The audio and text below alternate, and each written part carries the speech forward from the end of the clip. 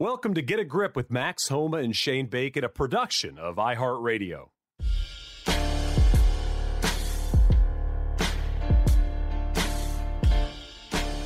Max, I haven't done this in a while. I'm really nervous. Sports fans, golf fans, or just fans, welcome to Get a Grip with Max Homa and Shane Bacon. Max, it's been a minute. And you know what? I'm a little nervous here. Didn't do the podcast last week. You played great. I don't want this to become the trend. No. Well, I feel like maybe I would have been boosted to a win had we done the podcast. So we'll look at it glass half full. But it's good to be doing it again. I'm bummed we missed a week, but is what it is. But yeah, glad to be back. I'm hearing I don't know if it's a tease, but I'm hearing so much steak walk stuff lately on social media or in person. So it's been pretty fun lately. Hey, before we get to the golf, can we address something that we missed last week? After the Super Bowl, I just need to go over this before we get into golf. Yeah. So I got, I get tagged in some Max Homa stuff, not everything that involves you. This was one of those moments I got tagged about 100 times.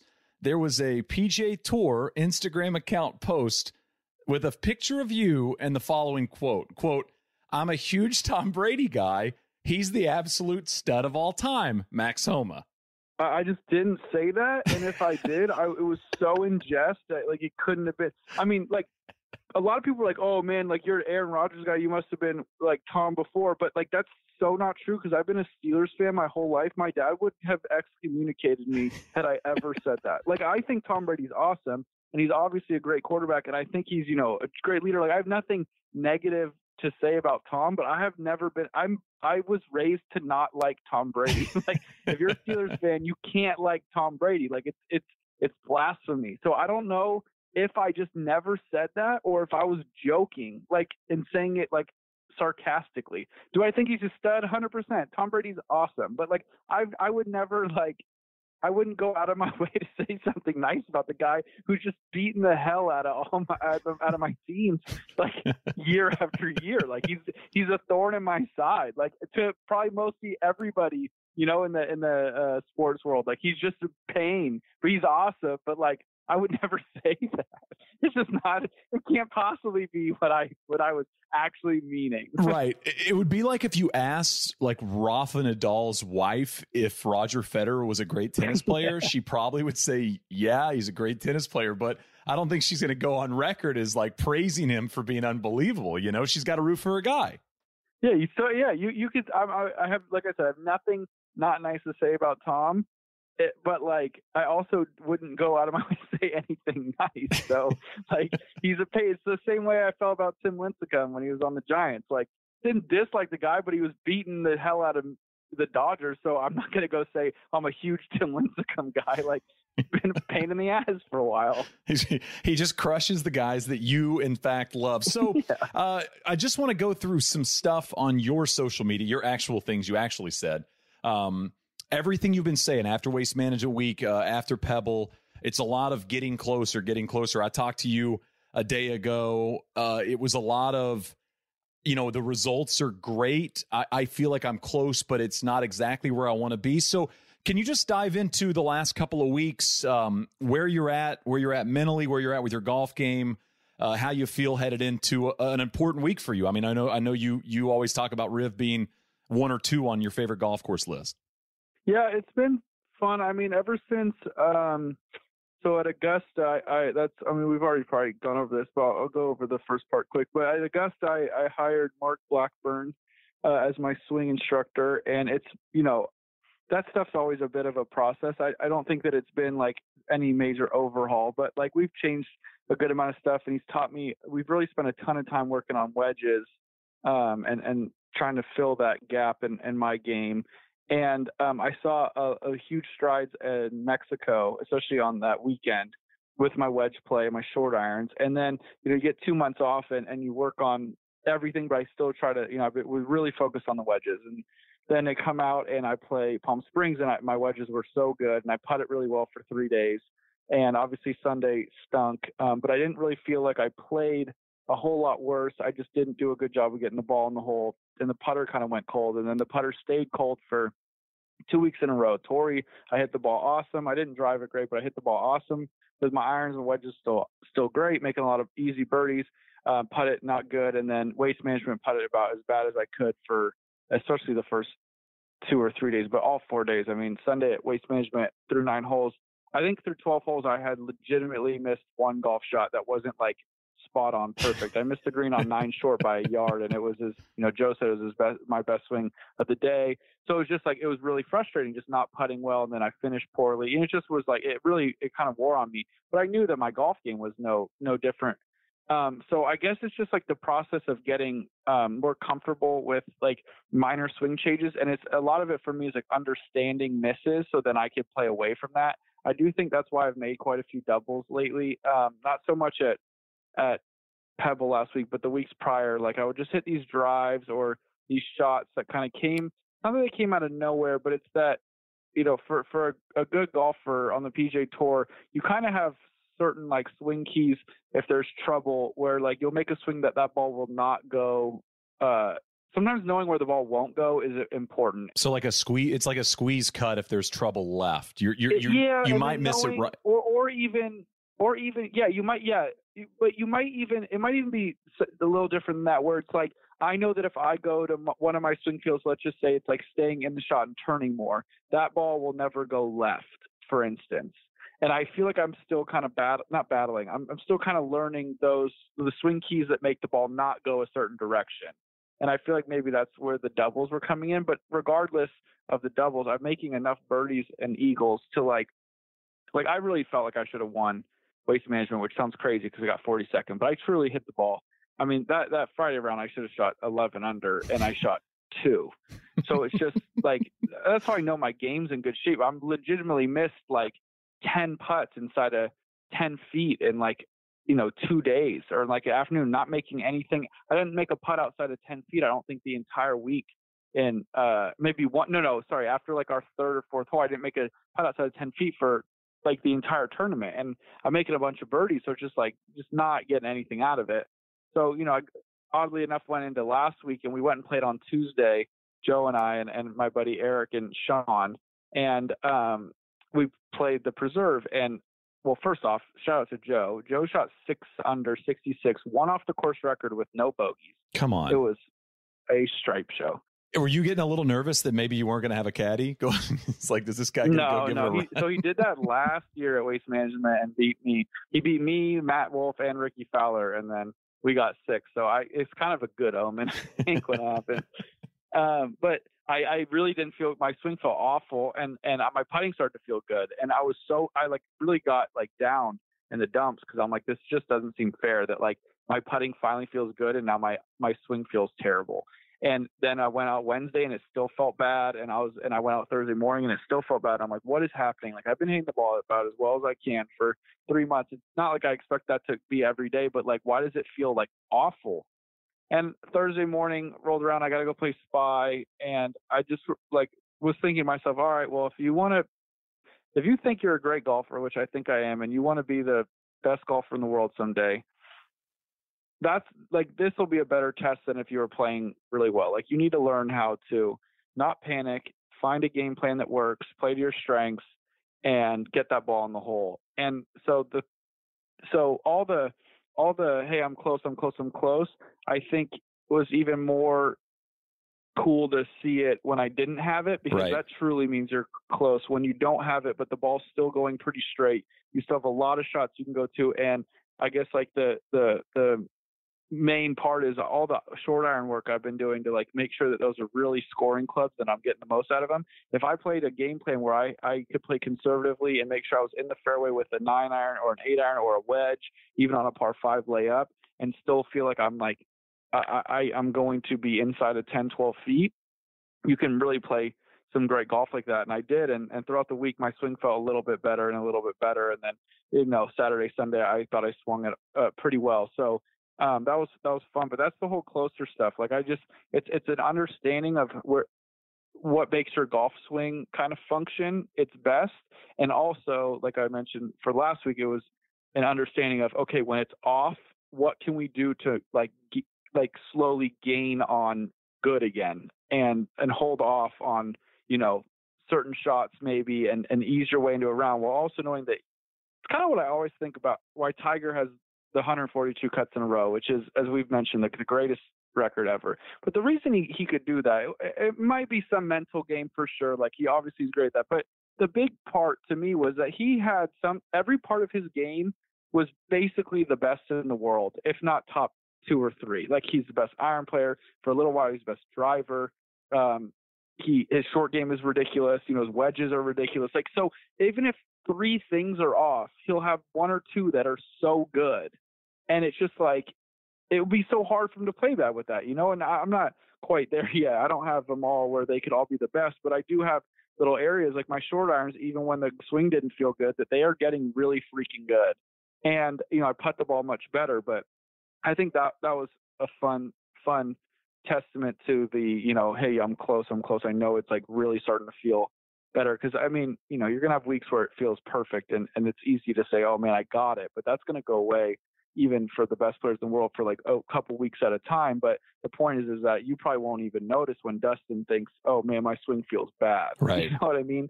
Like, it's such a, like, I remember last year, 2 years ago, I think I played with him at Riv, and he told me how bad his driver feels. And like, his swing just felt way off. And, you know, he got 7th, but I will say that he hit some pretty shitty shots off the tee. Like, right. I mean, it was not the Dustin that I've seen, but his irons were still really good and he putted well. And he went to Mexico the next week for the WGC, and I think he won by like 8.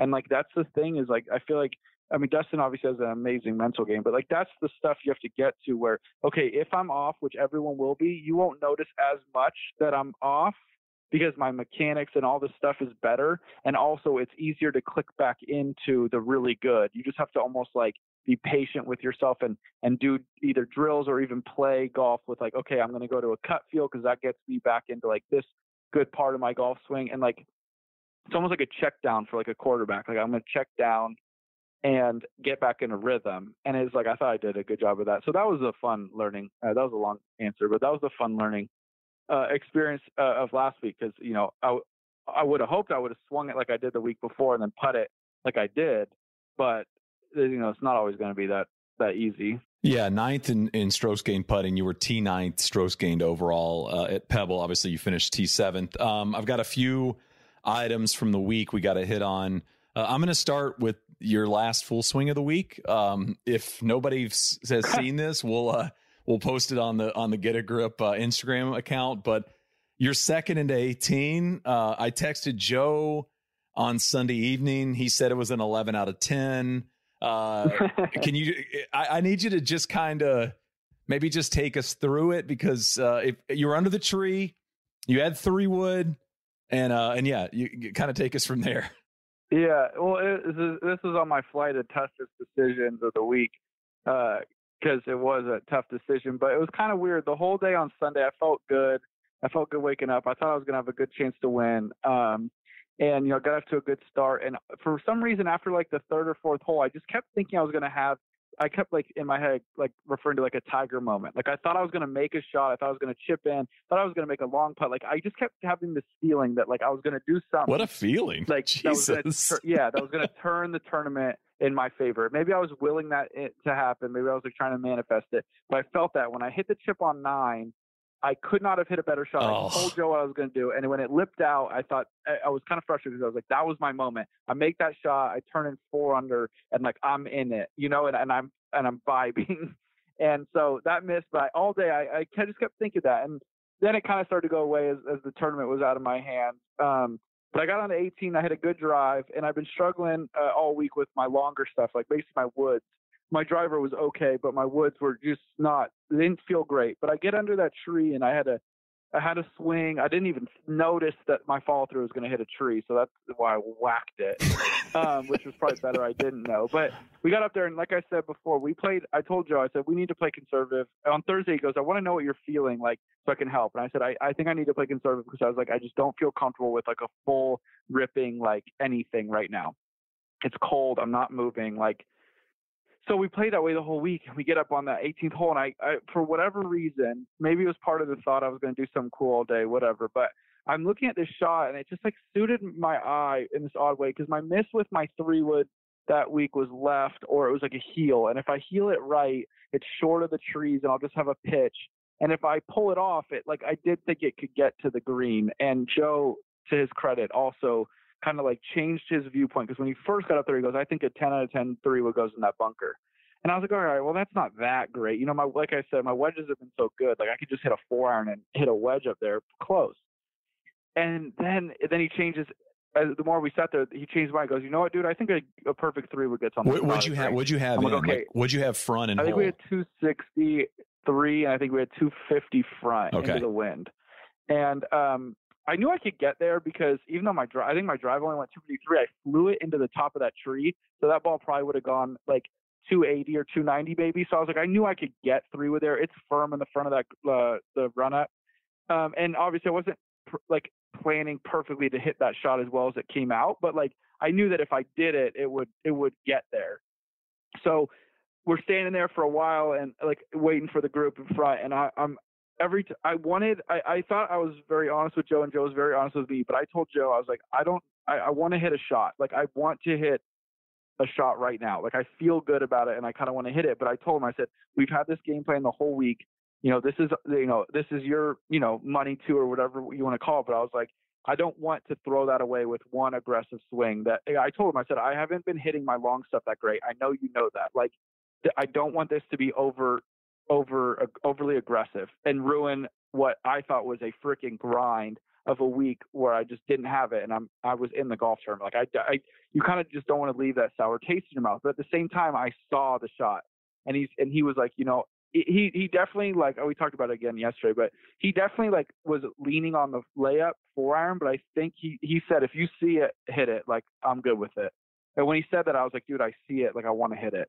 And again, the plan was to hit it as it came out and like hit it on the green. But a lot of the factors were that if it came out okay, it's going in the bunker. And if it came out bad, I still thought it would be short right of the tree and we would have a good angle. So I was kind of planning for all of it a little bit. I just couldn't really overhook it. And what was so funny was, so I get over it and I actually felt pretty good over it. And I get over it and I hit it. And I mean, your brain goes so fast and like, when all this stuff goes on, but I hit it and it felt really good. Like I knew I middled it, all that. And then I hit the tree and my brain like kind of like spazzed out for a second. And I was like, oh no, I hit the tree. It must be bad. And then I was like, wait, you hit the tree after you hit the ball. Like that doesn't affect anything. Right. Like, You're still good. The ball's gone. And then like my eye, you're still good. Then my eyes like caught onto where the ball was. I couldn't like find it for a second and it's turning. And I'm like, oh my God, that is so good. And it hit the ground. And then I couldn't see. I don't have good enough eyes. I couldn't see it. So I knew it was going to get to the front-ish, and Joe started screaming at it to sit, and that's when I knew it was really good. And I didn't know it was on the green. Joe thought it might have been just over the back, but it was cool. Like, I don't know. I wish the putt would have gone in, but it was fun to hit a shot when I didn't need it, but I wanted it pretty bad. I wanted to end the tournament the best I could, and I pulled off a shot when. It was under the gun a little bit. So yeah. It was really fun. It was one of those shots, like I've watched the video 100 times. Like it makes me feel good. Like I like that golf shot's probably one of the cooler ones I've ever hit. You're on the fly, just loop watching it. I'm going to, you know what? One more time. This is good for my confidence right here watching this. Yeah, that's what I mean. And I saw your tweet about making it the low. Oh, dude, I went nuts. I mean, you hit it and it's kind of as a viewer, watching on TV, I heard the smack. And of course, I mean, you said your brain freaked out. I was like, oh shit, like what did he do? Because, you're standing over that and I see, okay, so you're on PGA Tour Live. So I'm watching it I had it on my TV and then I would like switch between that and because I'm, right now I don't have 3 TVs. It's a big bummer, by the way. But I was switching between the TV and the iPad. And so I'm kind of watching you go through this and I see you pull through it and I was kind of fired up for you because, it was like kind of what you said, let's take it on. And you hit the tree and I'm like, oh shit, like I don't want you to make 6 or 7 after a great week. And it landed. What was wild was you had that moment where you hit it too good. And it kind of reminded me of Koepka in 19 when he had to hit that iron close to make eagle.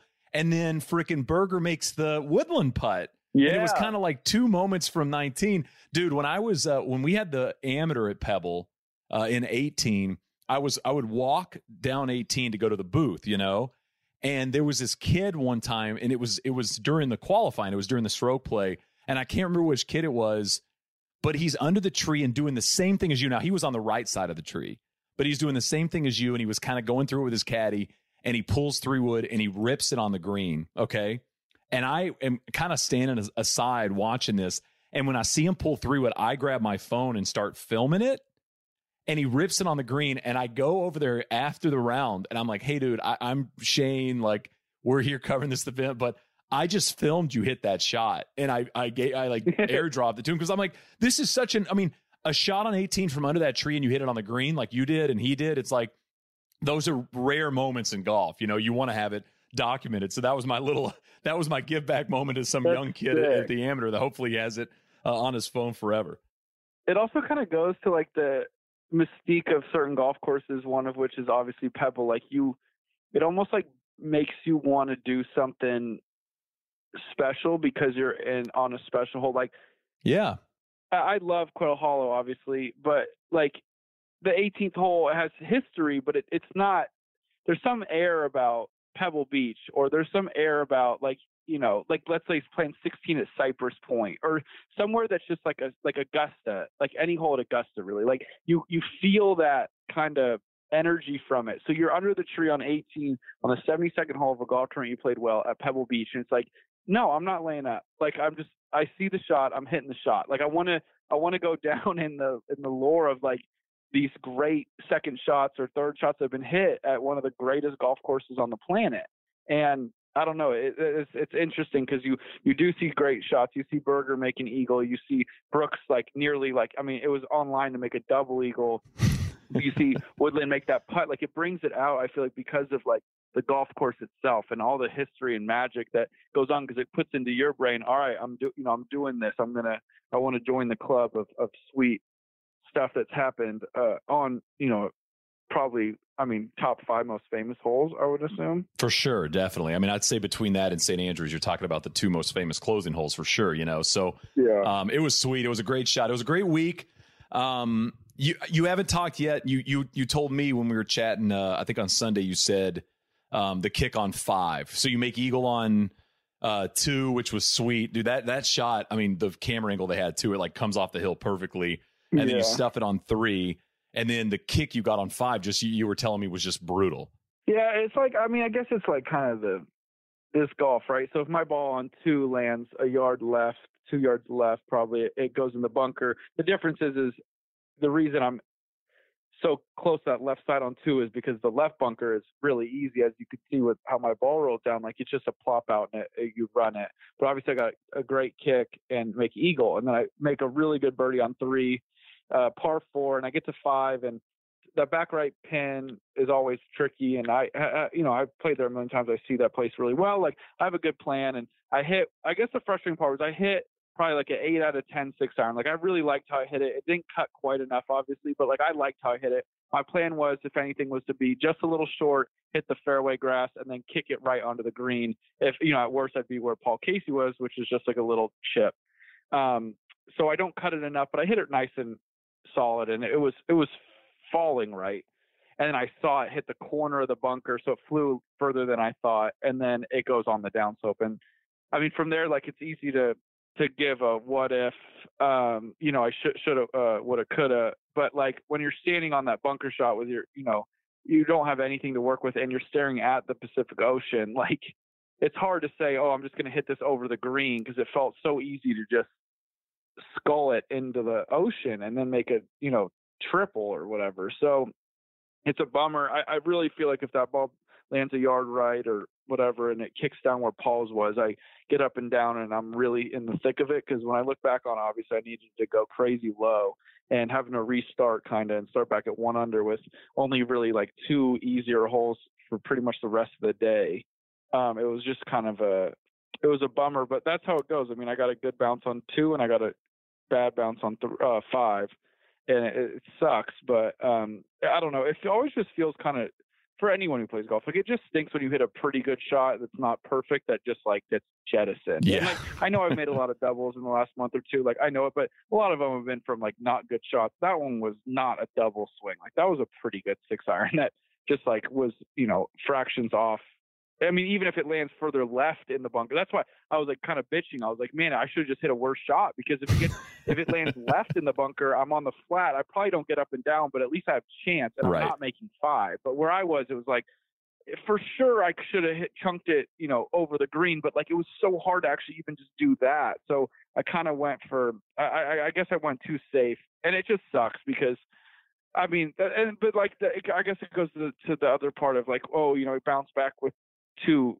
birdies in a row, but it's like, yeah, because like I didn't even make a bad swing on that hole. I make a hard bunker shot look a little harder than it probably was, and then I have still a difficult bunker shot, and I don't hit it great, and then I miss like an 8-footer. It's like, well, I walked to 6 not thinking anything bad about my golf. Like I still haven't really missed a golf shot, so it's just like it was an interesting time for that to happen. It sucked because when you look back on the grand scheme of it, I felt like that's just where kind of where the tournament, and for my end, was lost.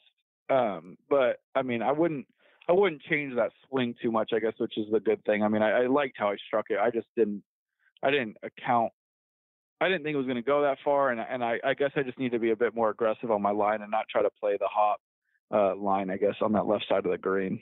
We're going to take a quick break and be right back.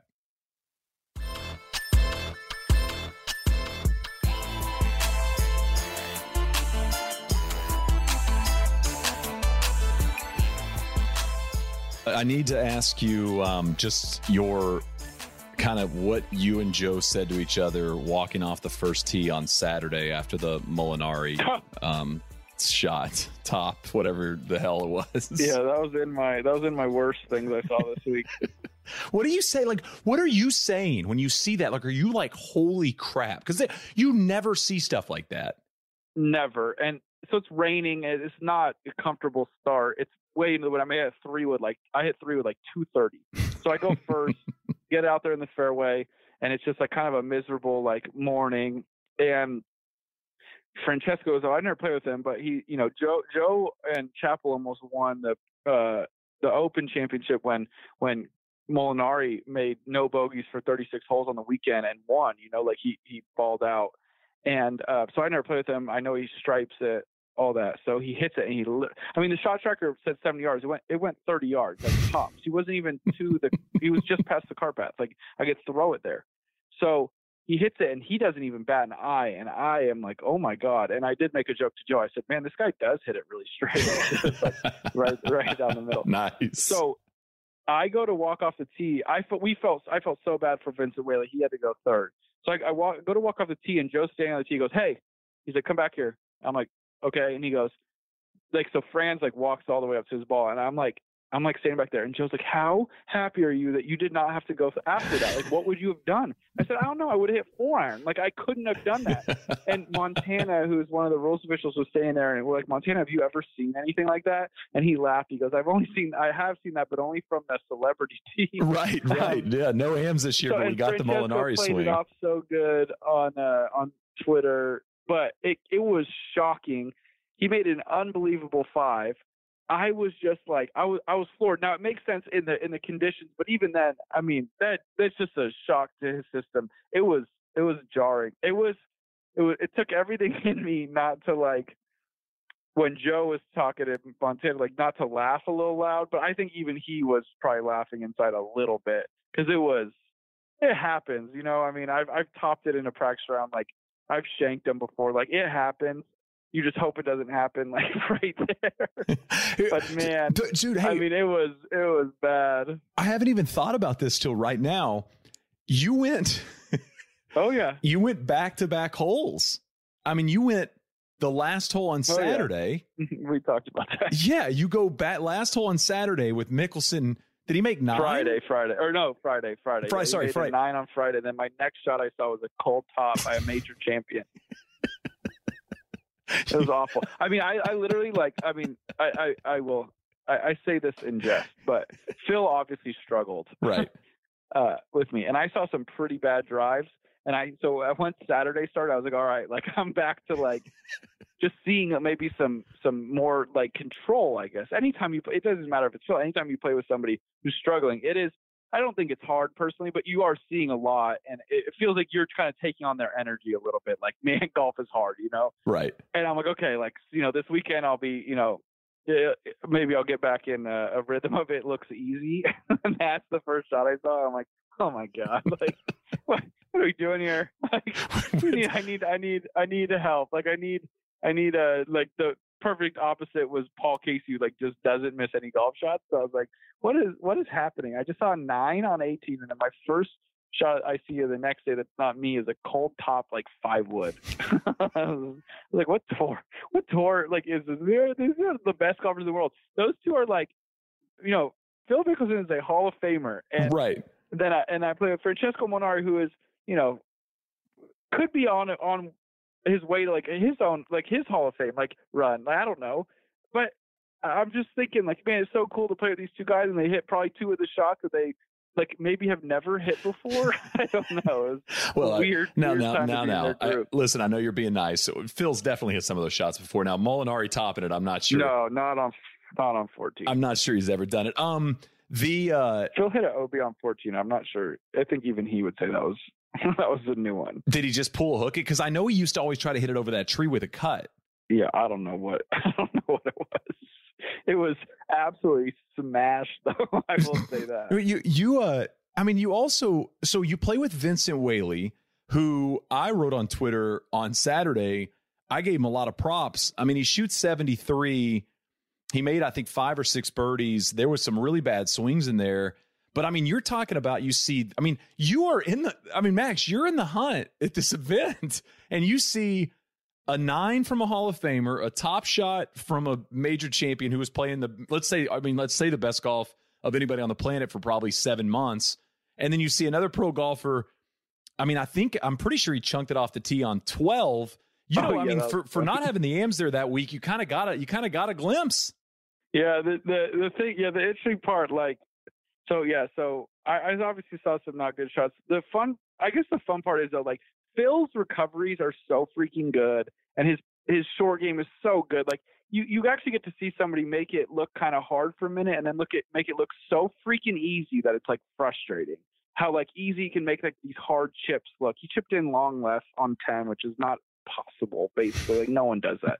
And then I see Fran, top one, and he only makes a bogey. Like he literally only beat him by 1 shot on that hole. And then Vince like chunks it on 12, makes par. Makes 3. So, like, I've seen a lot of bad shots, but everybody, when you actually watch people who are hitting those shots, like like they make 7s and 8s, and these guys are making pars and bogeys, and it's so like perfect professional golf. It's like, yeah, you can make fun of this shot, but like I still, like, score wise, I still topped you, or I still like only lost by 1 on a hole. But I definitely saw some interesting golf shots for the week. But I also saw some spectacular ones, which is the beauty, honestly, of the PGA Tour. And it was fun. I wish Phil would have played better for him and just the vibe, I guess, in general. But he's still such a good dude to play with, and he's still rooting you on, and he kind of gets out of the way at the end. I do have somebody on Twitter asked me a question about, and actually I got it a couple times, that on 16 Phil hit his putt, and I had like 20 feet on Friday, and Phil putt out before me like from 3 or 4 feet, and it was kind of in my line. He was almost standing on my line, and he had asked me to do so. And a couple people asked me if he did that so that he could give me a read, like as like a gesture, which would have been nice, but it wasn't really on my exact line. But I just want to answer the question. The actual answer was that he had to go to the bathroom, and he was, I think, just wanted to get off the hole. He didn't care as much about what he made. So he just was like, can I just finish this? And like, I'll meet you guys at 17. So just to clarify, I did not get like preferential treatment from Phil Mickelson for my 20-footer. But like, that's the thing, is he like got out of the way, like it's what we all would do, but like, it's cool to see, someone like Phil, who's, one of the most popular and one of the greatest golfers of all time, do it too. But again, you also see him hit some really cool shots, and obviously his driver was a bit off, but you could see the magic. I've fortunately played with them plenty of other times, just not in a tournament, but it would be nice to play with them again, because I want to, you want to get that Phil that's vibing and playing great, because there's like just such a cool buzz when he's doing that around the entire tournament. You birdie all the par threes on Saturday at Pebble. Seventh player to do that since 1983. First to do it since 2011. The most Max Homa thing ever was posted. I don't know who asked you a reaction, but you just said sick. And that was like a quote board on social, which is like pretty much you. I use that as a quote. It's like you in a nutshell. Sick. Yeah, that's sick. Yeah, he came up to me after. He goes, "You're the first person to birdie all 4 par threes since whatever." And I was like, "Sick." That's awesome. I have a couple of random golf questions for you that are, maybe apply. I was watching you a lot over the weekend. I mean, you were on PGA Tour Live like basically the whole week, which was really cool for somebody like me who does a podcast with you. Yeah, my mom was stoked. What's your process on marking golf balls? Like, when do you mark and when do you finish? Are you like mark on the green? Yeah. Like, when do you when you go up to a putt that's, you know, relatively in that friend zone? When are you mark it and when are you tap it in? Like, what's the process there? Like, is there anything in your head? Is it simply circumstantial? Yeah, it's nearly almost all through line based. So like if Paul is putting from 20 feet from the other side and where I'm going to be standing is going to be in his line, if he misses, I'll mark it, even if it's like a foot sometimes, unless I could kind of step over. Even if it's 3 feet and no one's in the line, like then I actually might just finish. Sometimes it's circumstantial in the sense of like maybe I need a minute and like I'm going to mark it and like think everything through and go through the whole process. But typically, if it's in the friend zone where it would be a gimme and I mark it, it's just because I'd be standing in someone's line and it's just maybe a little too far to like do the whole like I'm going to reach way out and put 1 foot over here and kick it in kind of thing. What's your philosophy on the difference in I'm going to mark it and give myself a minute versus I'm just going to knock this in? Because I mean, those putts can be so close in terms of like it might be 2 feet or 2 feet 2 inches, and one time you mark it and one time you finish. Like there's no through line, nobody's in your way line wise. What's kind of the mentality for you on I'm going to finish this or I'm going to mark? If it's got some break in it, or basically, I guess the best way to say is if I feel like I need to go through my whole routine and walk around and like look at it both sides and like do the whole thing, I'm going to mark it. Okay. Because then I'm going to be in someone's space, whether it's visually or something. Like you kind of want to get out of somebody's way if they would be prepared to putt. So it's more like if it's straight or if it's pretty damn straight and I'm not in anybody's line, all that stuff that you asked, and it's not like 4 feet and like I don't have to go through the whole thing, I'll finish typically. I wrote this on social on Sunday. Wanted your thoughts on it. Pebble and Augusta seem like the two best examples of kind of horses for courses, golf courses on the PGA Tour. Do you think that's accurate? Yeah, it sure does feel like it. I mean, I know Strelman plays really well at Pebble, like every year. I played well at Pebble. Phil plays well at Pebble. Paul Casey plays well at Pebble. Like, the guys who seem to, Brandt Snedeker, like the guys who seem to have a good feel for it. And Augusta too. Augusta, the only difference, I guess, is that it's such a limited field, so it's so easy to say, "Oh, I got eighth." Right. Or not. It's obviously not easy, but like you are playing against, essentially 60 less people. So, I don't know, but they're definitely similar. I think a lot of it might be because they have such aggressive greens with like the break that, somebody might just feel comfortable on reading those kinds of putts or hitting those kinds of putts. It could be a big part of it, because I can't imagine somebody goes around Pebble or Spy and feels uncomfortable on a lot of actual golf shots, but I think you're almost always uncomfortable on the putts and the chips. And I don't know. I definitely think that you're onto something with that. I can't think of another couple golf courses that seem to have such similar names on the leaderboard. Like, and especially when you think about, I mean, Strelman, I think is probably top 50 in the world or close to it, but I mean, it's not like he is, he doesn't contend every week, right? 5 player in the world. Well, yeah, he's contending every week, but it does seem like every year at Pebble, like he is up there. Like, he's going to play well. So it definitely does feel like there is a horses for courses type thing going on, especially at Pebble. When'd you get the new putter? I noticed it this week. Is it new? Was it new for Pebble? Yeah, I got it on Tuesday. Did you? Nice. Did you just Yeah. So what do? You just grab one off the bag? Well, Deepaw works for Scotty Cameron. He's also my friend from before he worked there. And he came up to me. He's like, "Hey, we got these new putters. Do you want to look at them?" And I was like, "Sure." I mean, I'm always going to look just to see what the new stuff is. And I put it down, and I work a lot on my alignment with my putting. Like that's my first key, and it's very square. And I was like, "Oh, I kind of like this." And it's a milled face, not a insert face, which mine was. And I've also was putting complete dog crap for a month, so it was kind of a perfect timing. But I was I hit a few putts with it, and then. So the putter he gave me had a big long line on the back, but not a top line, closest to the ball where you line it up. So I was like, "Oh man," I was like, I like this putter, but I kind of need a top line. And he's like, "Oh well, we have one. I'll go bring it out." And when he brought it out, it was so easy to line up. I felt for my eyes, and I was like, "You know what, dude? I'm gonna put this in today and tomorrow and practice with it." And I went and putt really well on Tuesday, and then it felt really good. It was also helpful that Pebbles greens are so different than TPC Scottsdale's, where I felt learning the speed and the feel off the face wasn't such a big deal because I was gonna have to do that anyways, with just the pace of how the ball comes off the putter.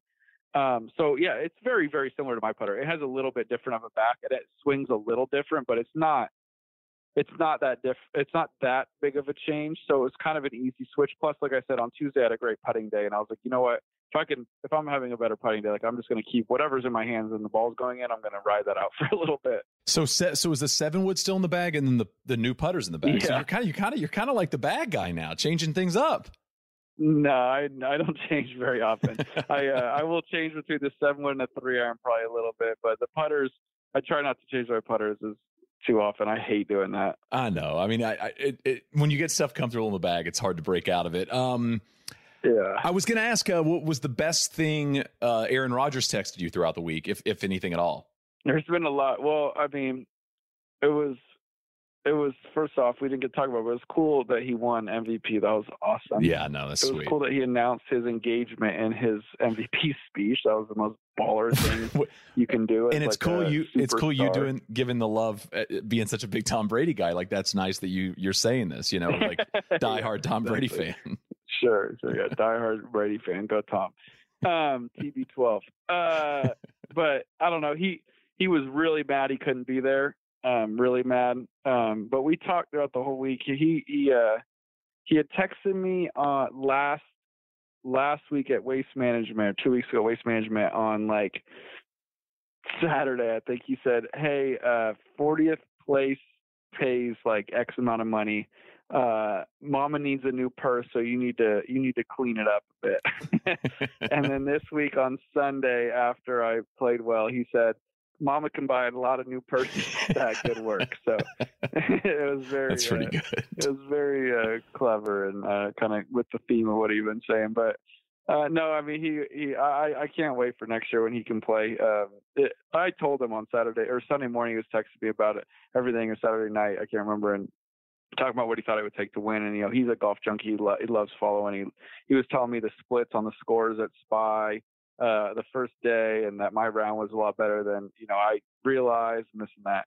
And so he's really into it. And then on Saturday we were talking, and I just told him, I was like, I really did miss his vibe and his mojo, because I felt like last year he really coached me up almost, unintentionally but intentionally. It was very subtle, but just being so positive. And it would have been fun to have him and Eric there to just keep it light, but also have a bit of a crew of kind of like a team nearly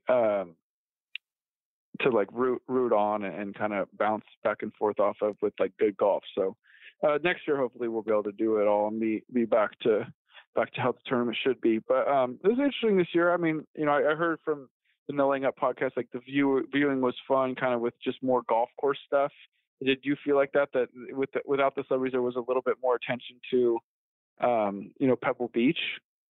I mean, I think it had to be. I mean, I think you had to kind of be focused on the golf. I mean, it helped. Listen, if it's, and this is no knock to anybody out there, but if it's Streelman and Casey and somebody else that's not a super duper star in the hunt on Saturday and Sunday, maybe it would have felt a little less than, I think. But considering kind of the leaderboard we had and some of the players there, I think you're going to draw in a bigger audience simply if Jordan Spieth's in the conversation. So, I mean, I love watching Pebble Beach. I mean, I think it's it's quickly becoming, one of, if not my favorite course in the United States, kind of outside of the Yeaman Hall world.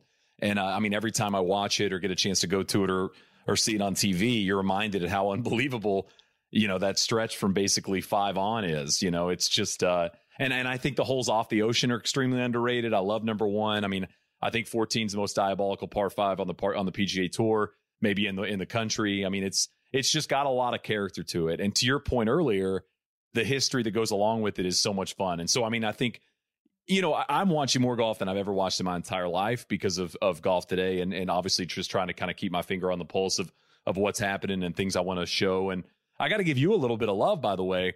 I was a little nervous of the show and you and like integrating you into Golf Today and not doing it too much or not doing it enough. And it's been nice because you're making it real easy because you're hitting a whole bunch of awesome golf shots and playing well. And that makes the decision. I mean, like I showed your, I guess it was Saturday, your birdie on 14.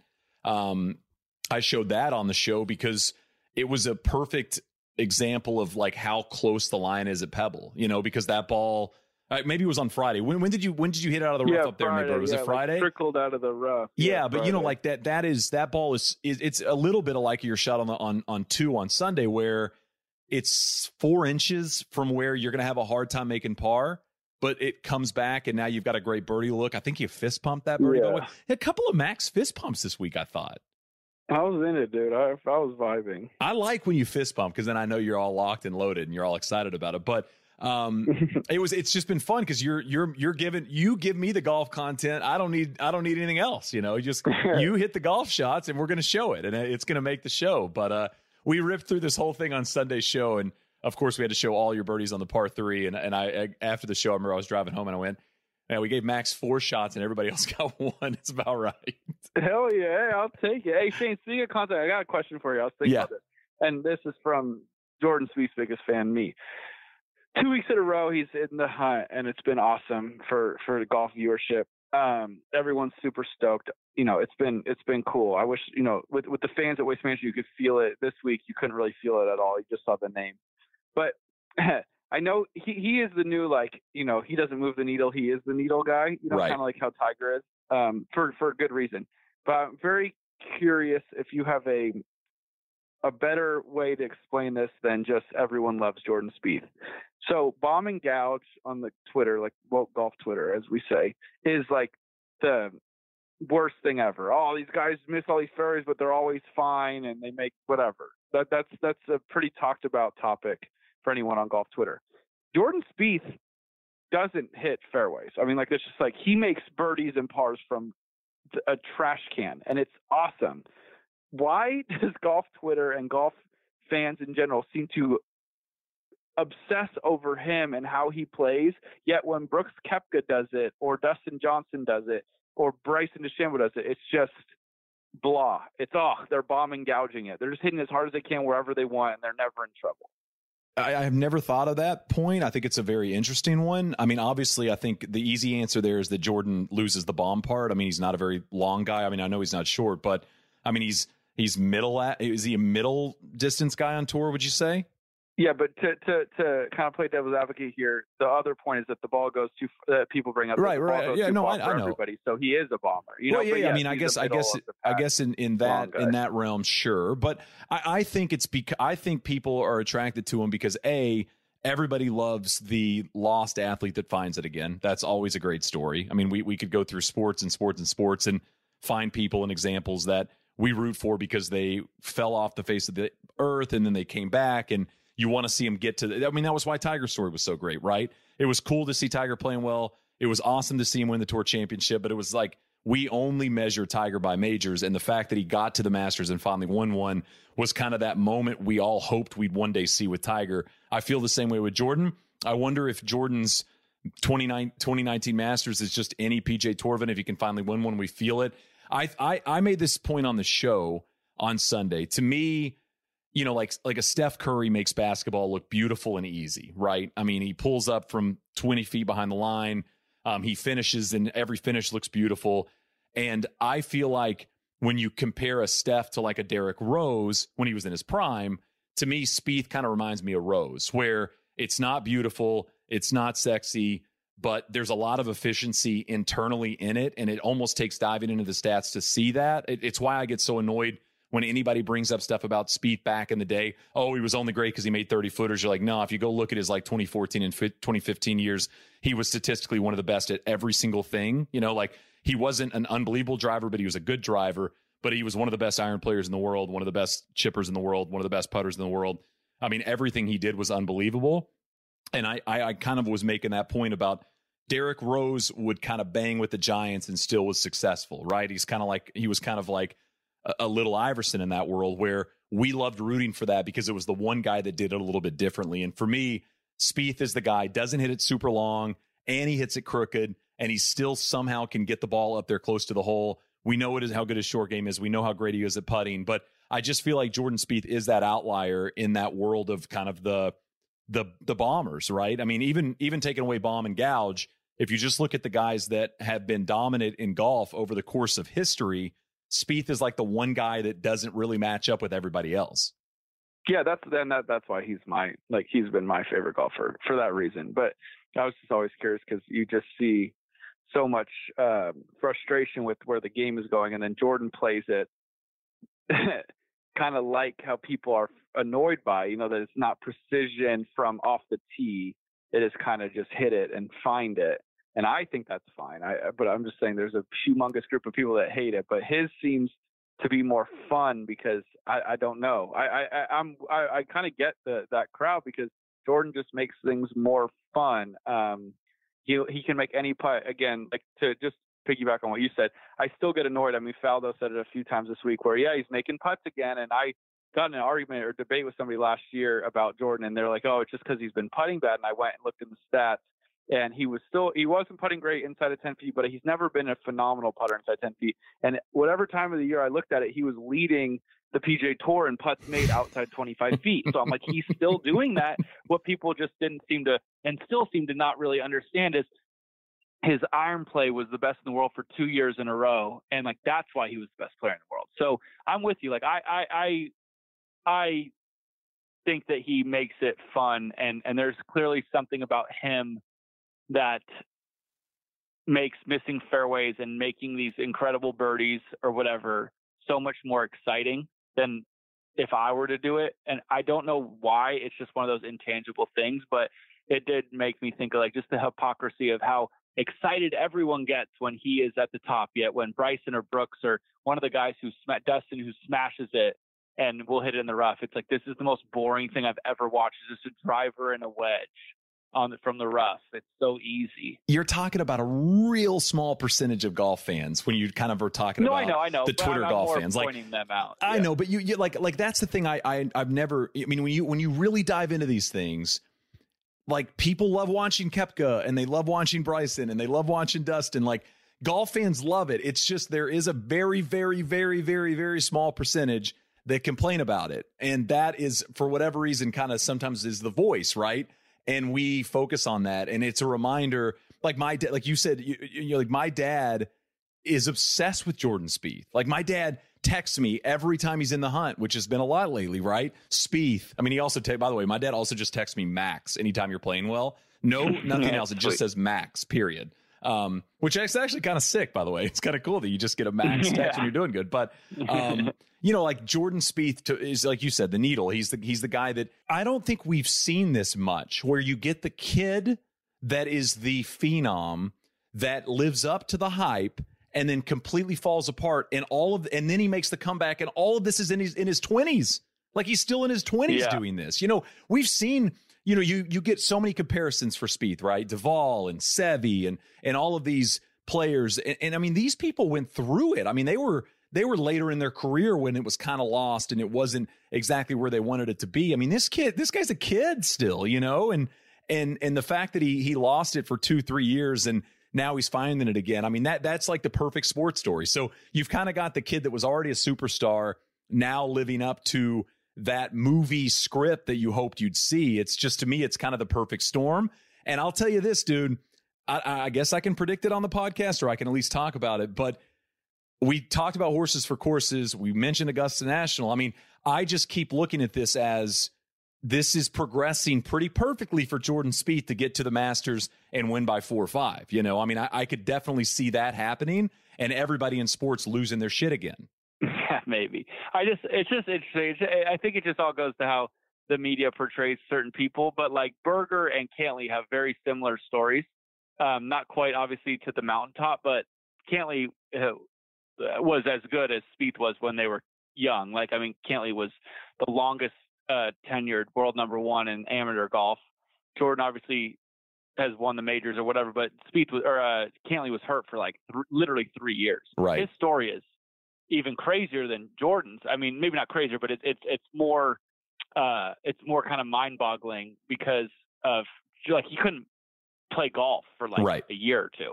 And I lived down by him. I mean, he would go through stretches where he'd come back for like a week and be like, I can't do this. And it just was shocking. And you're looking at a kid who is as good as any one of, pick any prodigy type coming up. He was also that good. Like, no one, you could never say that he was not as good as any of these kids who come up. And you have a Berger who, when he came out, he won twice quick. And again, I know they haven't won the majors, but very, very good, really, really young in their 20s. And then go through this spell where you don't know who they are, like, you don't see them for a while. It's like, well, you know, why, where'd they go? And it's not, maybe it's because Jordan's been on, you know, he hasn't been hurt. He's just been like on TV.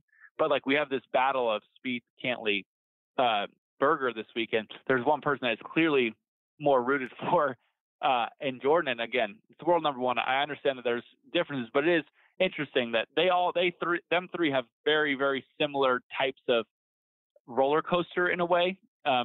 Some with their game, some with injuries, or one with their game, two with injuries, but still like super similar types of stories. Yet, you know, I think all of us out here feel like the same for all of them.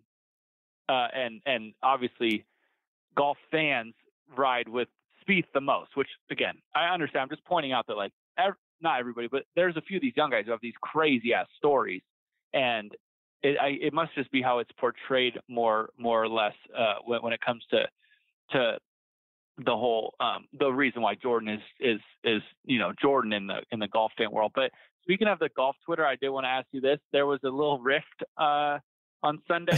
I saw this. I was going to ask you about this. Yeah, I wanted to ask. Real quick, Max. I just want to make this point. This is my only point I'll make on what you just said, because I just want to say this. I get what you're saying, and I understand what you're saying about that. But I mean, Spieth has won 3 majors in their different majors. He won as a teenager. You know, he was the second youngest to ever win at Augusta National, the second youngest to ever win 3 or 4 majors. I mean, it is a different story, Jordan Spieth versus those two guys. I mean, that's all I'm saying is Daniel Berger and Patrick Cantlay can be unbelievable golfers, as is everybody that's on the PGA Tour. But, I mean, they're not what they've done resume-wise and grabbing the interest when people that don't love golf watch. What he has done is very, very, very, very different than what they've done to this point in their career. Yeah, no, I mean, I understand. I guess to me, we talk about this comeback story, and it's like Jordan's is so amazing. It's, well, Patrick couldn't move for 2 years. I see what you're saying there. So, and I get that he was better, but Patrick's barely had, like, Patrick's beginning his career, right? Like in the last 2 years, like has Pat even played on a Ryder Cup? I don't even know if he's played on a Ryder Cup yet. Like, he hasn't even gotten to like get off to the start. Now, I guess a better comparison would be if Berger would have won a major early or 2 or whatever before he got hurt, you would see it. But it is interesting where, and I don't blame them. If I was just a golf fan, I would root for Jordan more than them too. Like, I think he's the most interesting, but it is wild to me how much he can move a needle. I think part of it is just who he is and how he plays golf, and like how, I mean, and I'm more so mean his mannerisms and his conversations and his interviews. Like, I think all of that goes in a bit more to it than just he was so good, because I mean, neither of Jordan has lost his golf game for a bit, not like to the extent that some people think, but like it was, you know, obviously completely different than world number one without getting hurt. And, you know, the other guys are just still really good. Right. So it's like, I don't know. I guess it was just it was more tongue in cheek. Like, I understand why Jordan got all the buzz. He's done things people like no one's really done, or very few people have done, with winning all these majors so fast. But it is always so interesting to me how people wig wig out when he is in the mix again. When it's like, to me, like the Cantley story is wild. Like, I just think it's like a feat. I mean, you could go with like a Tiger type thing where it's like, man, we didn't know if this guy was going to play again. Right. It's like, Pat's now out here being like a killer again. I don't think that it means that he needs to be as beloved as Jordan, but it is always funny for me to see like a minor hypocrisy amongst golf fans. Like, yeah, well, it's Jordan's come back from the depths. Like, yeah, he doesn't even know what Pat has, like, he couldn't even sniff what Pat was feeling. Like, Pat didn't know if he'd ever touch a golf club. Yeah, I think it's a good point. Like, ascending to world number one. But I mean, it's tongue in cheek. Like, I'm also a Jordan Spieth fan. So right. You said he's your favorite player to watch play golf, right? He's your favorite guy when you get to see him play, right? Yeah, by a mile. We're going to take a quick break and be right back.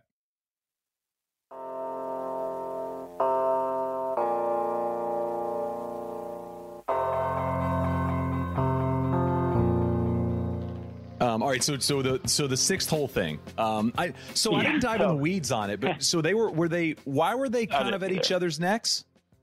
So apparently, Solly tweeted, and this was more so based off of, so Solly from No Laying Up tweeted from watching the coverage. So I'm piecing things together. But I guess Faldo and somebody else, maybe Luke LV or something, were talking about how people on 6 at Pebble were going left of the path up the hill to take the water out and the bunkers out of play. And they thought that it was kind of blasphemy and ridiculous not playing the hole as it was supposed to be played. And Solly brought up, like, well, it's not like you should be able to play the field with which you're given, I guess, like, be creative. Colt brought up that I think Colt said on broadcast or maybe just on Twitter that he thinks they should have put OB down the left to eliminate that, so that you did have to kind of challenge the water and those bunkers. And then they got in some stupid argument, as everyone does on Twitter, and no one Twitter was listening to each other, and it was just yelling at man yells at cloud.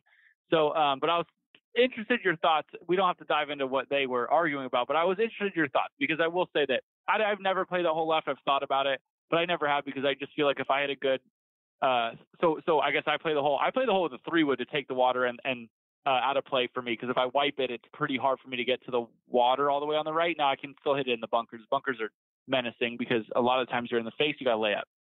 But I've thought about hitting it left. I just think that when I hit a good 3-wood or decent one, I have like a fairly benign shot into the green from a good angle and a good light. But what are your thoughts on if they were to add OB, let's say down the left, or if they didn't and people did play that hole down the left to take out like the trouble, like, do you find that annoying because that's one of the more famous holes in the world and you're not even really playing it per se, or do you find it kind of is what it is, like that is the hole if there's space down the left? I don't think I get that frustrated because and I obviously wasn't at Pebble this year, but I've played it a few times, and I'm a lefty who hits it left. And so that's a hole where I will occasionally hit it left over there on accident. And it's always been brutal over there. I mean, it's very inconsistent, rough, and it's pretty nasty. I don't know if it was easier to play out of this year than it's been in past years, but I always felt like it was kind of nasty. And I will say, if you're Pebble and that becomes the common thread, then you just make that gnarly rough, right? And then now it's more of a penalty if you hit it in it. But I have no problem with guys, kind of bailing or trying to kind of outthink the golf course. I would actually like to, now that you've brought this up, after we get off the podcast, I'd like to look kind of at ShotLink. Like, what was the scoring like over there? Because if there were 0 bogeys on the left, there were no bogeys left. Now, so I would argue that there were probably not a ton of birdies, but I don't know eagles. I bet too, right? DJ Pye said there were no. I don't know about that. DJ said there was no bogeys from left of the path this week. So my thinking would be my problem with adding something to golfer, you guys these days probably, I don't know if outthink is the word, but I think you guys out strategize probably players of the past, just because you guys have so much damn information at your disposal. You can look at everything and you want to look at over past years and how to play stuff. I don't like the idea of kind of adding something because players figured out a way. I don't think that's the right thing. I mean, it takes me back to Inverness, right? You plant the tree on 17 with a hinkle tree or whatever. because guys were playing it down another hole. And to me, it's like, sorry, guys, like these players thought of that, you know, and I think if you think of a way to do it, I mean, I go back to Bryson, right? Sorry, Mr. Ross. I mean, it's like, I'm going to take it over these bunkers that you put down 100 years ago because back then they were defensive to a golf course and now they're not. I don't see any issue with the player just kind of using their brains, their wits, or even numbers to kind of outthink a golf hole. I'm fine with that. Yeah, 2 years ago, the Wells Fargo at Quail Hollow on 15, Keith Mitchell, I guess, hit a tee shot down 16 fairway, so went over the water. Anyone who's been there, there's a huge pond, and typically you out to the right, and then you hit maybe like a hybrid on the green or something. And Keith went left, and he told me after, I'm sure he must have told a bunch of guys, but like he had 6 or 7 iron in. Now, it's a sketchy drive to a point because if you fan it, it is dead in the water and you're re-teeing. But when he hit it, he had such a short club, and it was a humongous advantage. Well, the next day we have a notice that, 16 will be out of bounds from 15, and I didn't mind it. But the reason I bring that up is because DJ Pye said something interesting on the podcast that I listened to today. He said that, there was only 6 or 7 guys hit it left of that path on 6 at Pebble. So it's not really changing much of like the course of the tournament. And I've seen now they're not the first people that have done it. I've been on that golf hole with fans on the left and people have hit it left on purpose. So That's not new. I've seen that for 4 or 5 years. I just don't think it happens a lot because to your point, I don't think it's a very big advantage to make a birdie. I think it's a big advantage to make a par, a stress-free par. But my point with these two comparisons is how many people 4 years ago had a 47-inch driver or were trying one? And I don't think anyone did. So the point is it just takes a few like Keith to say, hey, you should go left. And now all of a sudden the entire field is playing 15 at Quail up the left and he's 7 iron. Do I think that's wrong? No, but that's not the hole. Now, design it better, I guess, is one. Like put trees over there, like where they had them, because they have them on the right or on the left on 16, but they could have added further down so that we could, maybe our being creative would actually, be to our detriment and we wouldn't have quite as good an angle or whatever it might be, as good a look. And on 6, like I'm with you, like they should have fescue or a hay down the left side. Right. That thing seems pretty obvious. I don't know if they can't grow it there or something, but they should have hay down the left. But I guess I'm just trying to point out two viewpoints here. Is like the whole should, and I say should as a a relative term, but it should be played down the fairway, take on the water, take on the bunkers. Like you should have to hit a shot and not be able to be bailed out way left. I don't think it changes much of the golf tournament by it doesn't bring in eagle, it doesn't make that any easier. If anything, it makes it harder, but it does maybe eliminate a bogey here and there. So maybe it saves you like 0.1 to 2 shots going left. But it is interesting because I do think the more people that go there, if you do start to see the numbers go down as an average, now everyone's going to go left. And now that right fairway is essentially obsolete. So I guess, it's just interesting when you get, you can look at a small sample size now and be like, oh, well, only this many people did it. Well, I promise you, if people see that it's working, everyone's going to do that. That's what I think. I think the last point is the one really that you can hammer home is if the whole field's not doing it, or if like 70% of the field's not doing it, then, yeah. So here's an interesting, I was thinking, as you were kind of saying your point, I was thinking about kind of intent, right? And I mean, intent is a big word around golf right now because we talk about with rulings and everything, but like left is safe. You and I have talked about that amateur qualifier where I kept saying, I'm going to miss it right, and because out of bounds was left. And, if every player in the field's hitting it right to avoid the out of bounds, that is, you could make the argument that that's kind of just golf. Like we miss it wide safely all the time, So the difference there is the intent is to go left, but there's also going to be players that bail out left because they're scared of hitting it right, So I just feel like it's an area of the golf course that gets play normally. In a normal AT&T Pebble Beach Pro-Am, you're going to see pros hit it left. There's just a few guys that feel like that's the safer way to play the hole. And it either could take half a stroke off their week or add half a stroke, depending on which way you look at it. Because like you said, it kind of takes the eagle out of play. But there's also going to be guys that hit it over there on accident. So if you really start to dive into these numbers, how do you know which player hit it left on purpose versus which player hit it left on accident. You know, that's the hard thing to really kind of try to dissect numbers and to see if it's something that could become a problem or not. Yeah, I hear that. I do think that if you're a righty and you hit it left, I think it had to be on purpose, because it's just you would have to be hitting driver, I would assume, like and also just really hook it. The left, you could see it because it's just come out of it, trying not to hit it in the water right. But yeah, it's just interesting. I always find, golf architecture's so different. When you play links golf, it's like, hit it anywhere you want, create an angle. And then American golf is so much more like they tell you where to hit it. And right. I like both of them. I like a variety. So when I get on a hole like a 6 or whatever at Pebble, just using that as an example, it's like, oh, well, you're supposed to hit it, not supposed to, but hit it here. And it's like, well, I want to hit it over here. And it's like, well, is that wrong? It feels dirty, but it's not, because it's, it's just we're playing in one big field. They just tell you where to finish.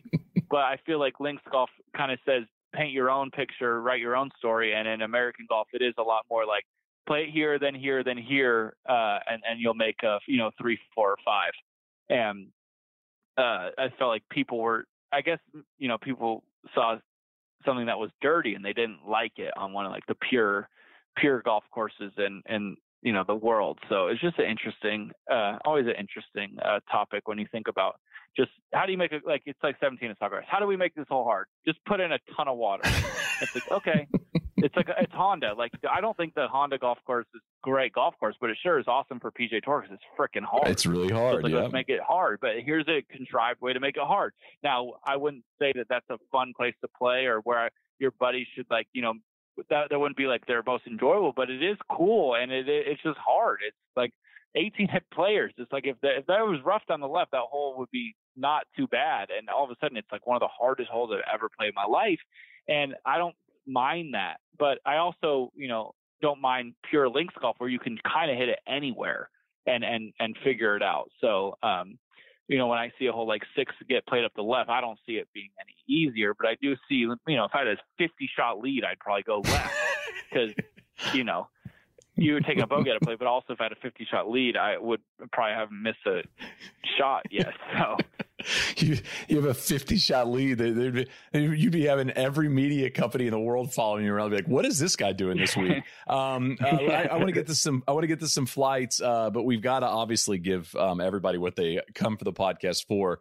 Aon Risk Reward Challenge check-in.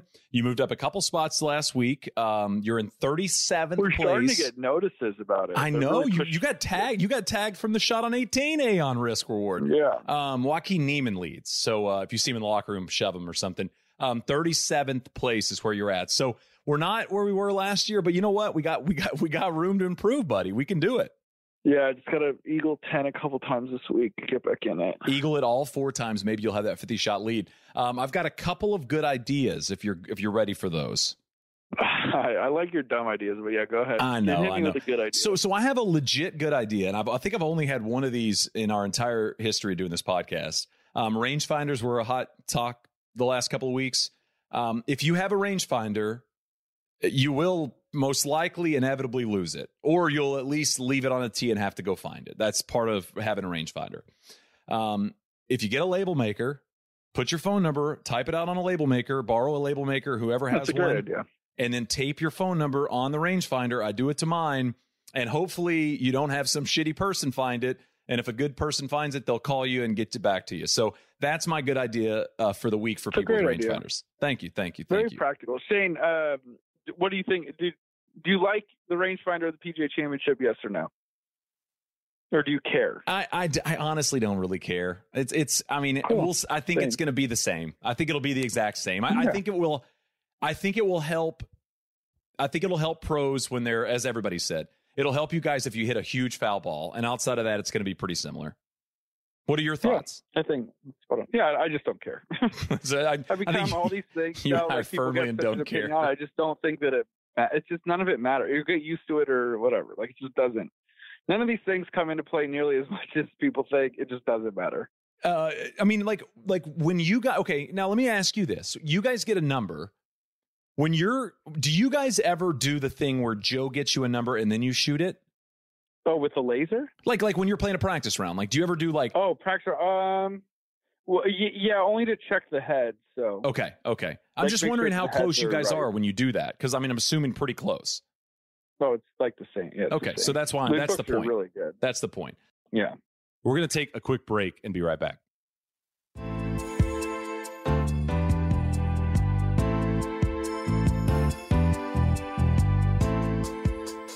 Another good idea. This is from a listener, though. You posted a DM you had from a big fan of yours on Twitter my platypus fan. that was really funny. And then you birdied all 4 par 3s. Listener at 614 Golfer had a great idea. If you birdie all the par 3s in a round, we should call it the platypus. I'm in on that. Yeah, the hairless platypus. Are you in on this? I'm so in. I want to make a point real quick.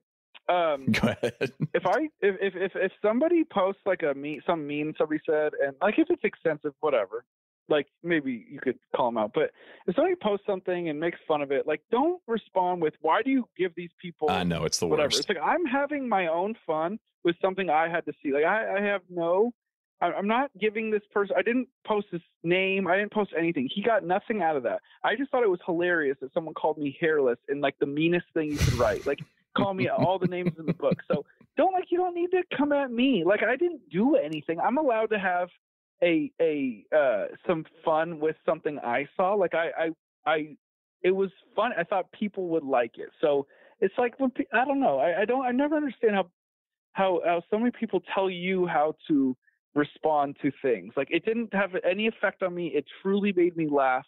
I read it like 3 times. So I was like, this is absurd. This guy clearly does not know me at all, because if you wanted to be actually mean, you would, call out I have a big nose. I'm incredibly hairy. Like call out real things. But like in this one, it was like, hey, you pretty much just told me you didn't do any research. Like do a little research. So whatever. But yeah, I'm down. 4 birdie all the par 3s. It's a hairless platypus. And send me a picture of it when you do it. I had and mind you, I have a way smaller following than you for a good reason. I'm not a professional golfer, even though obviously I'm very famous on TV. And I had some dude chirp about Spieth, as people tend to do, and I just reposted it with Spieth's kind of the things he's accomplished, and I was like a short list, and they're pretty incredible. And I got a few of those. Why would you give this guy the platform? And it's like, because I get this shit a lot and you get this shit a whole bunch. And so if we don't post this stuff occasionally, we're just going to delete the apps and never be on them again. So occasionally we want to have the fun because we have to hear it and read it. Like let people react how they want to react. And if you don't like it, then don't respond to it. Like it's pretty simple. Yeah. Do you have a flight, by the way? Do you have a good idea, dumb idea? Yeah, I have I have a few. So I have the best shot I saw somebody hit this week. Will Gordon, who's a young up and comer, he absolutely smashes the ball. Put them on Sunday, and they had the up tee on 10 at Pebble, which is really cool. It's like right next to 9 green. Right. And it was a little downwind, and it was like, but it's still cold, and I think it was 320 to the front of the green, 300 over the hazard, something like that. And he hit driver, and he hit this high knuckle, just bomb right at the left side of the green, like too far right, definitely for like granted, it was a perfect line, but like for most anybody, it's too far right. So we're kind of yelling at it to go and cover like the last corner of the ocean, and it flew onto the front of the green and went over the green. It was tremendous. I mean, some of these people are just they're just like superhuman. It's incredible. So that was the best shot I saw somebody hit for sure. I have a new segment I'm going to introduce this week. It's called I'm Not Very Smart. And I'm going to present you with this. I pulled up PGA Tour Live on, I think, Saturday. I was going to jump on the Peloton and watch you and then had the golf on the main TV. And I was following along on my app, and I think you'd made a couple of birdies in a row, and you got to a certain number. And I turned it on, and you were on 7, and you were 3 under. And I was like, what happened on 6? And I start doing the math. I'm looking at my app, and I'm doing the math, and I'm like, Max made 8 or 9 on 6. Like, what did he do? Like, he must have hit it in the ocean. Maybe he lost his ball left or something. I had the wrong day's PGA Tour Live going on my iPad. So just a reminder that I'm not very smart. Had a complete other day going. I mean, probably 5 minutes of me completely befuddled of what had happened to you on the 6th hole. We can't add that flight because I would have too many each week to simplify to one thing of why I'm not smart. I have 2 Feel Good Fridays. One, the Genesis and the Tiger Foundation for this week are doing a big teacher appreciation. And they had asked me like a month or so ago the PGA Tour asked me if I had a teacher that like came to mind. And I told them one. Her name's Linda Gus, and she's awesome. She was like my 4th and 6th grade teacher, if I remember right. But my mom's still somewhat close with her, talks to her. And so I brought her up, and they ended up getting her contact information. And today I got to FaceTime her on camera and talk to her and catch up. And it was really cool. Nice. I think, anyone who's got kids out there that are in school right now realize just how important teachers are. And it's always great when an adult, when you're a kid, has a positive impact on you, because you never know when you could have a negative impact. And she was somebody who I thought just crushed it as a teacher, and it was cool that I got to talk to her today. So that was one. And the other one was Golf TV asked to do like a feature this week at Chica, which is my home golf course, literally the one I grew up on. If you ever watched Strapped, the No Laying Up, that's where we play the 9-hole par 3 course. They asked me and Joe to come out. Steve F. Baby ended up coming out to play. But we got to talk about Joe's course record 19, which is 8 under. Me and Steven played. Joe's back's been hurting him, so he didn't play. He might have been scared. I would have beat him in front of people who know he has the course record. Who knows? So I'll just conjecture. But it was really fun. I like highlighting, obviously this one's special to me, but I like highlighting municipal public golf courses that, Chica gets a lot of play. It's not the most beautiful place I've ever been, but it is a good place for a kid to learn how to not only play golf, but fall in love with golf. So I thought that was cool that they asked to do that. I think the video comes out Friday, so I'll post it. Hopefully, nice. We'll enjoy it. We'll post it on our account too. Yeah. Awesome. That's good. Yeah, it's one of those places like where golf happens. It's like golf's happening there every day. It's cool when those places. I mean, the range exist. Was slammed. Did anybody recognize you? Like anybody know it was like you were Max Homa?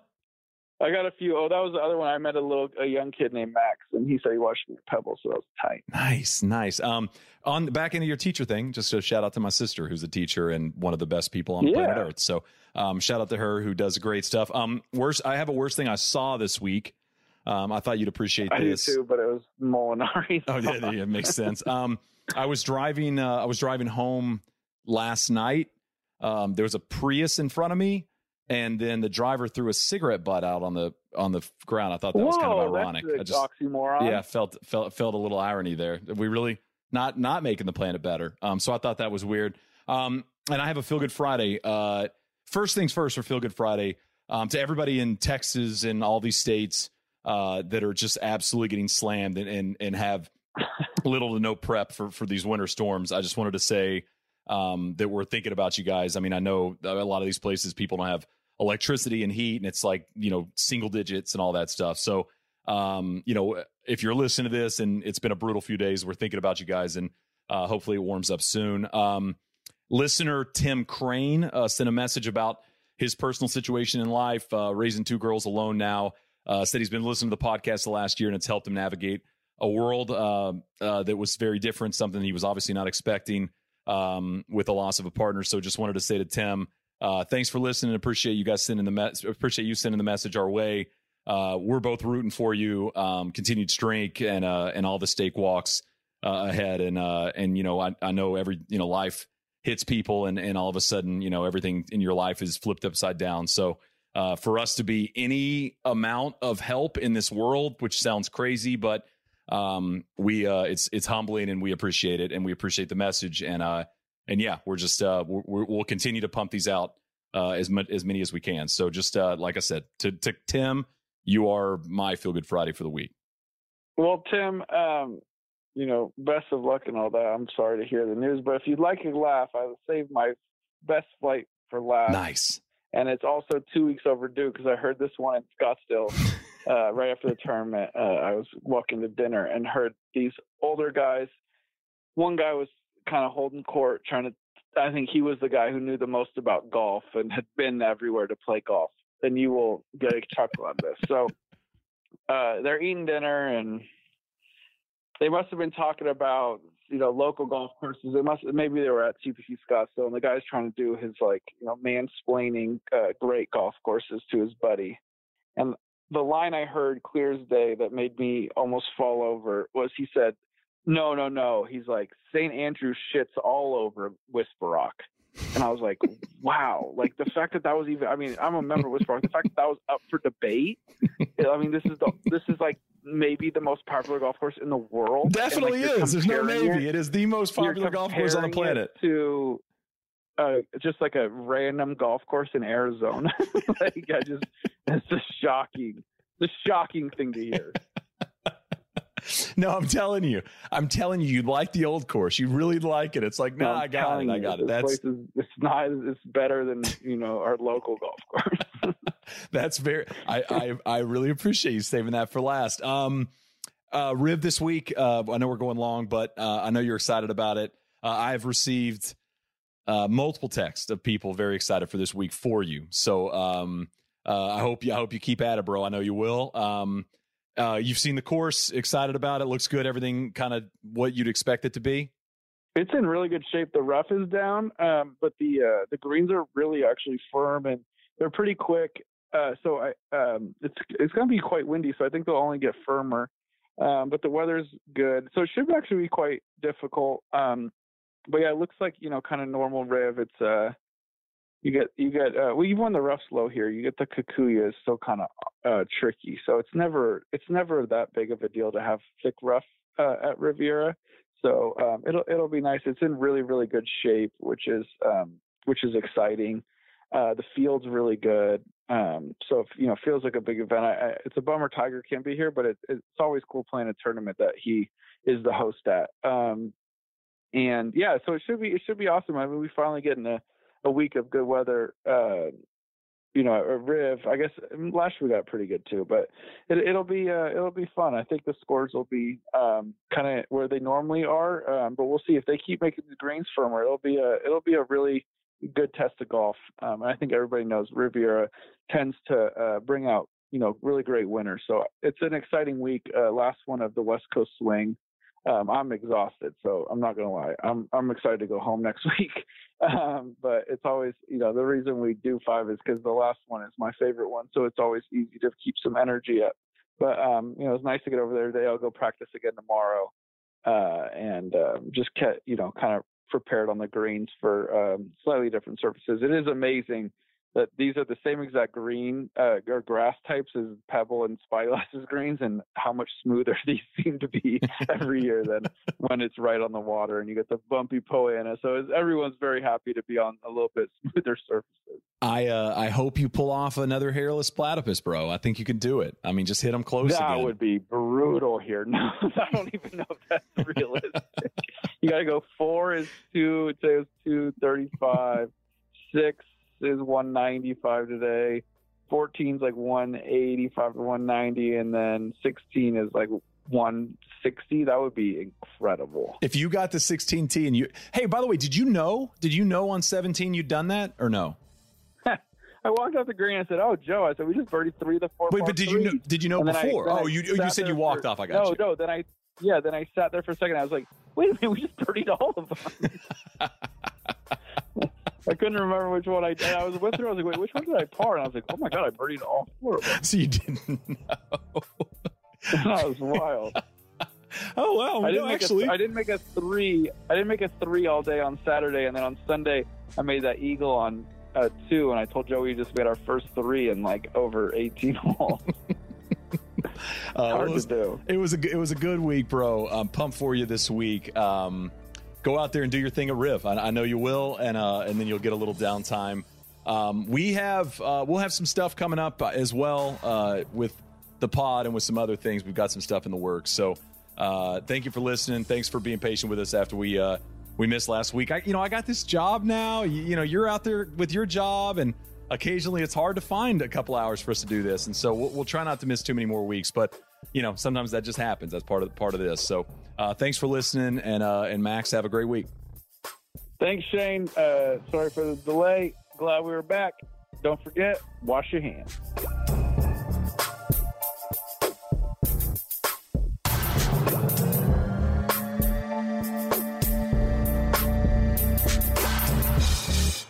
Get a Grip with Max Homa and Shane Bacon is a production of iHeartRadio. For more podcasts from iHeartRadio, visit the iHeartRadio app, Apple Podcasts, or wherever you listen to your favorite shows.